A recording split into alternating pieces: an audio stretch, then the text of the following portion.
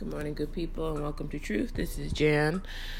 Today I'm going to be talking about something that's really close to me. See, my mom has not been feeling well for a while, and she's still here by the grace of the Lord and the universe and all that.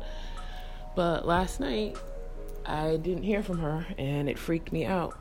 And instead of reaching out to some of my closest friends just to have them talk me off the cloud, I put another stress ball in my hairline, if you catch what I mean. And it's just because I'm an only child. And because of that, we are never sure of who we can really depend on to talk to, or we just internalize a lot of things.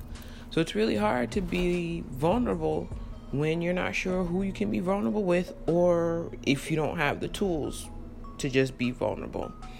So I say all that to say this. Make sure that for all the people in your life that you care about, that you tell them that you love them, that you care about them in any way, shape, or form. We always argue and fight sometimes, but sometimes we just need to tell people that we care and that we love them. And like I said, my mom's still here, but it still freaked me out that I couldn't talk to her, and because she's everything to me, I know it's going to be hard for that inevitable day, which I'm hoping is 30 plus years away. But at the same time, I'm like, I know what the reality of the situation is.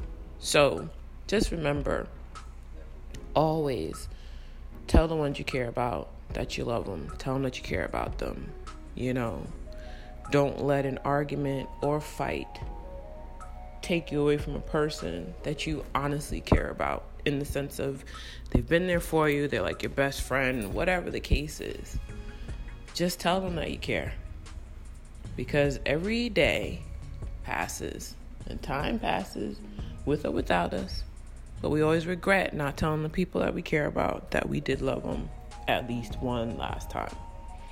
So I say all that to just be like, make sure that you're always telling those that you care about. Even if you get off the phone or a text message that you love them, you miss them, something that shows that you do care. There's nothing greater than sharing that level of emotion with people you care about. Okay? Have a blessed day.